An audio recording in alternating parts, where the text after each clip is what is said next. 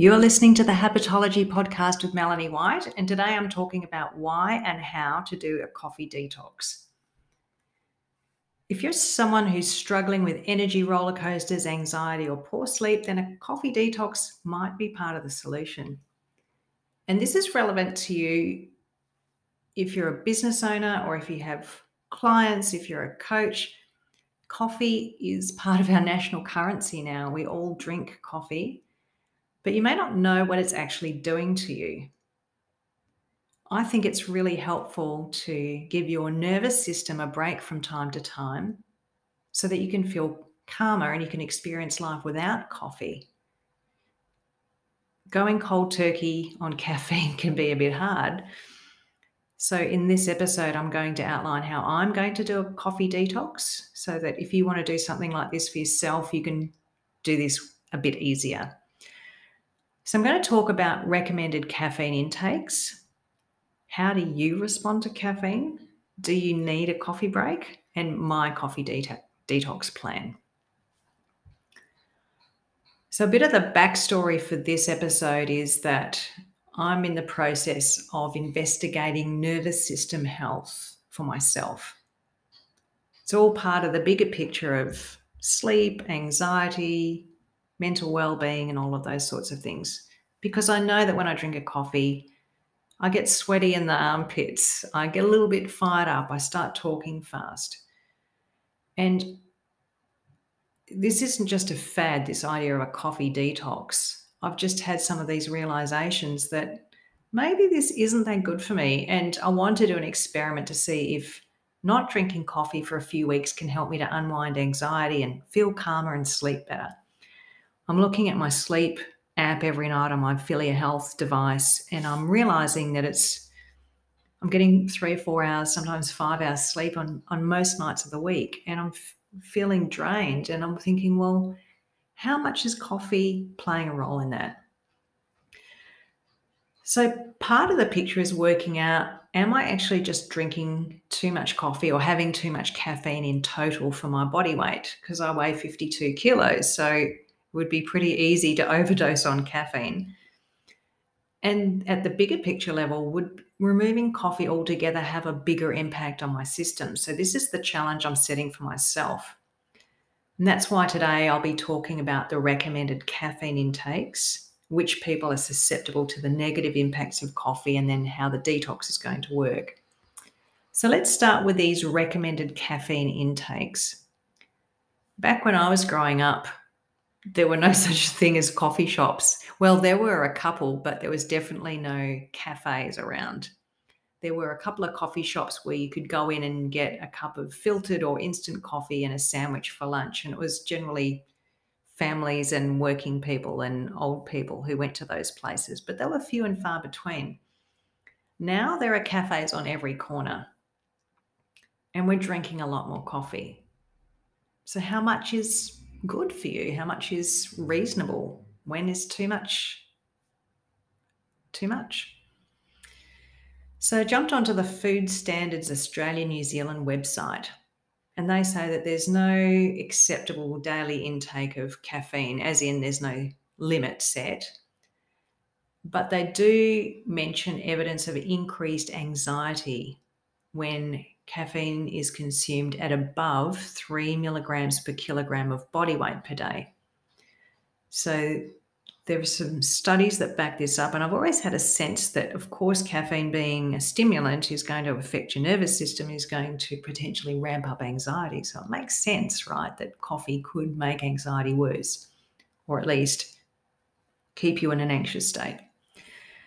So when you look at what does 3 milligrams per kilogram of body weight look like per day, well, for kids 9 to 13, that's around 120 milligrams of caffeine per day, which is about 2 cans of a cola drink. For an adult, that's about 240 milligrams per day, or 3 cups of instant coffee. Now, one thing to note is that these are based on standard body weights. So it's nice to have a guideline like you do with any food or drink. But for me, I've mentioned that I weigh 52 kilos.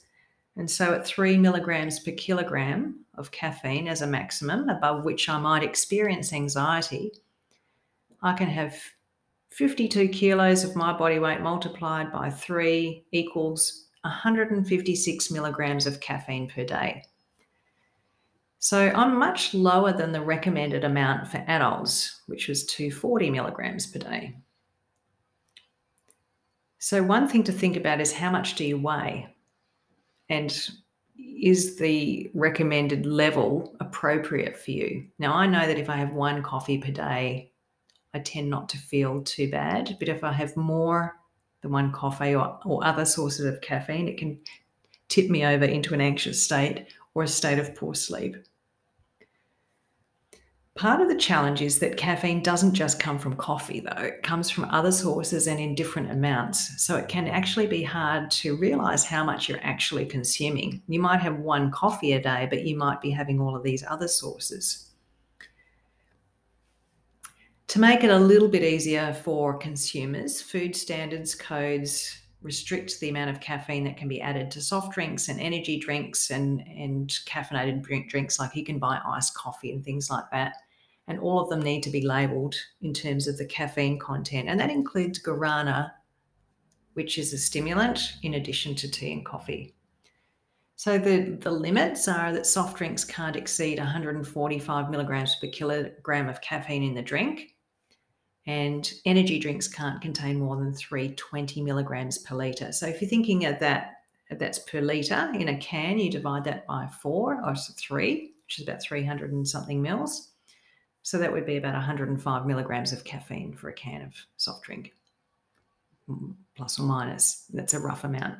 And so that needs to be converted. But luckily, the labels on those drinks will tell you how much caffeine per serve or per can, so you can work out, is that going to tip you over the edge or is that within your safe limit? So thinking about other foods that contain caffeine, you might be surprised or not to know that chocolate contains caffeine.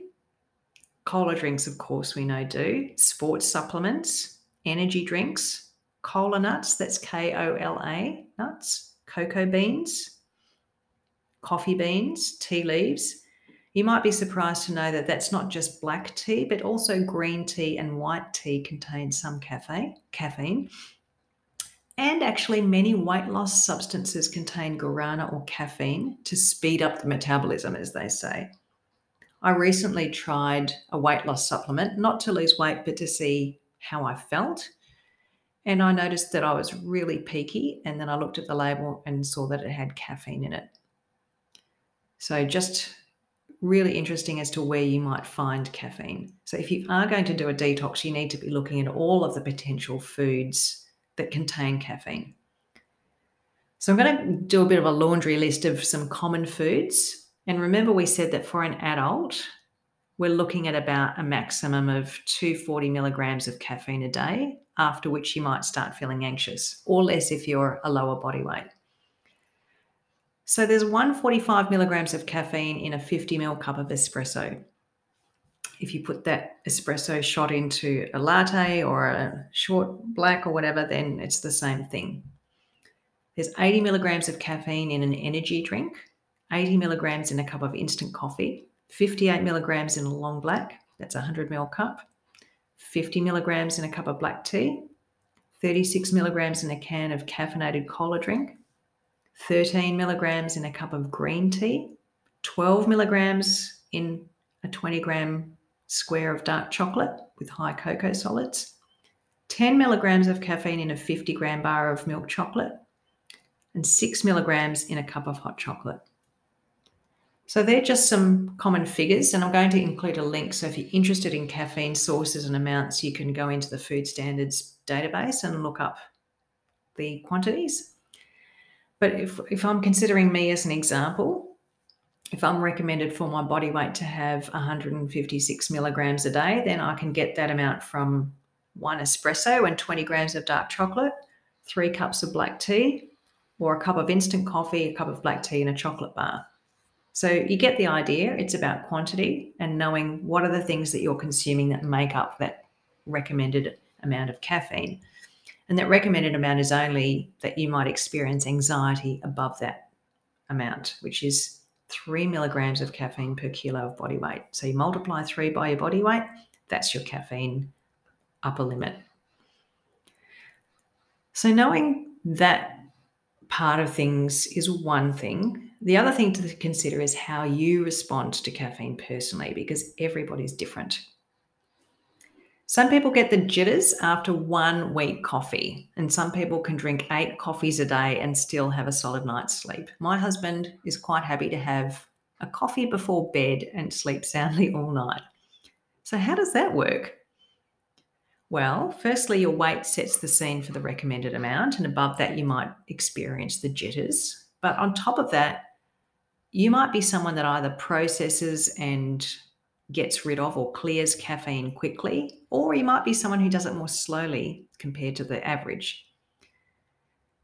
The time it takes to metabolize and excrete caffeine from your body ranges between 3 hours to 12 hours. I think it's about 45 minutes for caffeine to get completely through your system after you've consumed it, but 3 to 12 hours to metabolize and excrete it. So think about that. If you have coffee at 10 o'clock in the morning and you're slow at metabolizing it, you might not get rid of it until 8, 9 o'clock at night. Also, just to complicate things, and what you can eat can affect caffeine metabolism and clearance. So, for example, if you're eating foods that contain large quantities of vitamin C and you're eating brassica vegetables like broccoli and kale, that can speed up your caffeine clearance. But if you're drinking alcohol or you eat grapefruit, that can decrease caffeine clearance. So they're just some examples, but different foods affect your caffeine metabolism differently. Some foods will cause you to clear it out faster. Some foods will cause you to slow down the clearance of caffeine from your body. Depending on your genes, you might be a fast clearer or a slow clearer. And also some genotypes are less sensitive to the effect of caffeine. Now, I've actually had this test done myself several years ago. I had a genetic test done that indicated I was a fast caffeine metabolizer, which is great. It means I probably clear it out in a few hours. But I also know that I'm sensitive to caffeine because if I have a cup of coffee, and we have a wonderful coffee machine at home, it makes great coffee, I get a noticeable lift. And then I start talking, thinking, and doing things really fast and sometimes too fast. Not good when I'm about to go into a coaching session. So on the one hand, I clear it quickly, but on the other hand, I'm also sensitive to it. And more recently, my health type test from the pH360 Shea system shows that I am a sensor health type. And they recommend that I should avoid coffee or have it at most once a month because it just messes with my metabolism in a simple way to explain it. So there are lots of things that affect how you personally interact and respond to caffeine. And these might be part of the consideration as to whether you take a break from it or you drink it normally and regularly or you don't drink it at all. And so that lends the question, when have you had too much? When do you need to take a break? And do you need a coffee break? Pardon the pun. You see, coffee or caffeine more generally can help you feel pepped up, but it's addictive and the withdrawal from it can have side effects, including depression, low energy, shakiness, anxiety itself, actually, headache, irritability, fatigue, trouble concentrating, and also constipation. I know people that can stop drinking coffee and have no side effects. Lucky them. But recently, I was drinking just 1 espresso a day and went to none. And I got a terrible migraine that lasted for a day and a half, including brain fog, trouble concentrating, and irritability. So going cold turkey was horrible. And I lasted a day and a half and went back to coffee. I think for myself, I've gone through burnout several years ago. I've regularly through my life experienced anxiety and insomnia. More recently, I've been through menopause and going through. And so I think I'm sensitive to caffeine, but also my adrenal glands have probably been working overtime and my nervous system has been heavily taxed over the past 10 to 15 years. So I've made the decision that I don't want coffee to control me. I don't want to have to, if I had to miss out a day, that I'd be suffering terribly because I didn't have it. And I thought, I really want to experiment with a detox to see how I feel when I don't drink coffee or consume caffeine. And especially now through menopause, it might be that I'm more sensitive. So I invite you to reflect on this for yourself. You might be happy with the way you're handling coffee and the amount you drink. That's fantastic. But I invite you to try going a day without it and see what happens. And maybe you want to think about taking a bit of a break and giving your body a rest from it if you have those withdrawal symptoms. So for me, knowing that I have withdrawal symptoms, I've developed a protocol for giving up coffee temporarily, and I'm going to see how it affects me. I've got the Filia Health device and I'm measuring different biometrics, and I want to see if drinking less coffee, and if you listen to my last episode, vagus nerve stimulation, are going to help me to change some of my sleep biometrics and my stress biometrics. And I'm going to update you in a few weeks once I've gone through these things to let you know what's changed. But for now, let's talk about my coffee detox plan, and you can develop your own version if you want to do this. There are lots of ways to do a coffee detox. I'm not going cold turkey though. I'm going to start slow and taper gradually down to nothing so that I can minimize any withdrawal symptoms that I've mentioned. Also, as part of that, as I mentioned earlier, I'm going to reduce caffeine from other food sources at the same time. Recently, when I didn't have coffee for a day because I thought I'll just quit coffee, I found myself actually reaching for more chocolate. So I'm thinking my body was probably looking for sugar and caffeine as a source of energy and to try and avoid those symptoms. So I'm really paying attention to all of the sources of caffeine in my diet and making sure that I'm tapering all of them together. So step one for me, I've already done actually. I was having 2 to 3 coffees a day, but I'm down to 1 a day. And I'm going to do that for at least a week, or have done that for at least a week. Also, at the same time, I'm making sure to be drinking 2 litres of plain water each day so that my digestion and elimination isn't affected by taking away coffee. I also know that if I get headaches, part of that is dehydration. So I'm really clear on 1 coffee a day and 2 litres of water a day, and I'm doing this right now as we speak. So step 1 is underway. Step 2 is to start tapering. So I've done this before. What I did was I bought a packet of decaf coffee, and when I was making my morning coffee in the machine, I was mixing regular coffee and decaf and gradually doing more decaf and less coffee, and that worked. But this time I'm going to do something different because I'm thinking about not having coffee regularly. I'm thinking of just weaning myself off it and not going back to it. And for me, I think having decaf kind of makes me still want coffee, if you know what I mean. And I'd rather just say, well, what if I didn't want coffee anymore and I had something else? So what I'm going to do this time is swap to black tea and green tea, and I'm going to taper my caffeine intake that way. So I'm going to change my taste buds in a way. Rather than thinking that coffee is still going to be there, I'm going to do step 2 as having 2 black teas a day. So this will reduce my caffeine intake by 2/3. So 100 milligrams a day instead of 145. And I'll do that for up to a week, depending on how I go. I'll probably start this tomorrow. And then after a few days, I'll go down to 1 black tea a day, so down to 50 milligrams. And then I'll go down to rooibos tea, which I drink already. And that means that I'll be in the habit of drinking uncaffeinated tea and enjoying that rather than wishing I could have a coffee or going back to decaf and wishing I could have the real thing. So that's my detox plan. That's 4 steps. I've mentioned step 1 already, 1 espresso a day and 2 litres of water. Step 2 is to go down to 2 black teas a day. Step 3 is to go down to 1 black tea a day. And step 4, down to rooibos, which is a decaffeinated tea only. And then when I'm there at step 4, I'm going to stay caffeine free for 3 to 4 weeks. So that means no chocolate, or maybe not very much chocolate. And I really want to see what changes for me. I know that after my body has adapted to not having caffeine, it'll take about 3 months of being caffeine free before I see the full physiological effects of reducing caffeine. And that's because it takes about 3 months for cellular renewal in the body. And I've been through different protocols before and have seen results only after 10 or 11 weeks. So 3 to 4 weeks is a good start. I'll look for some initial results, but I'll expect to see some bigger changes in my sleep, anxiety, stress, mood, etc., probably about 12 weeks later.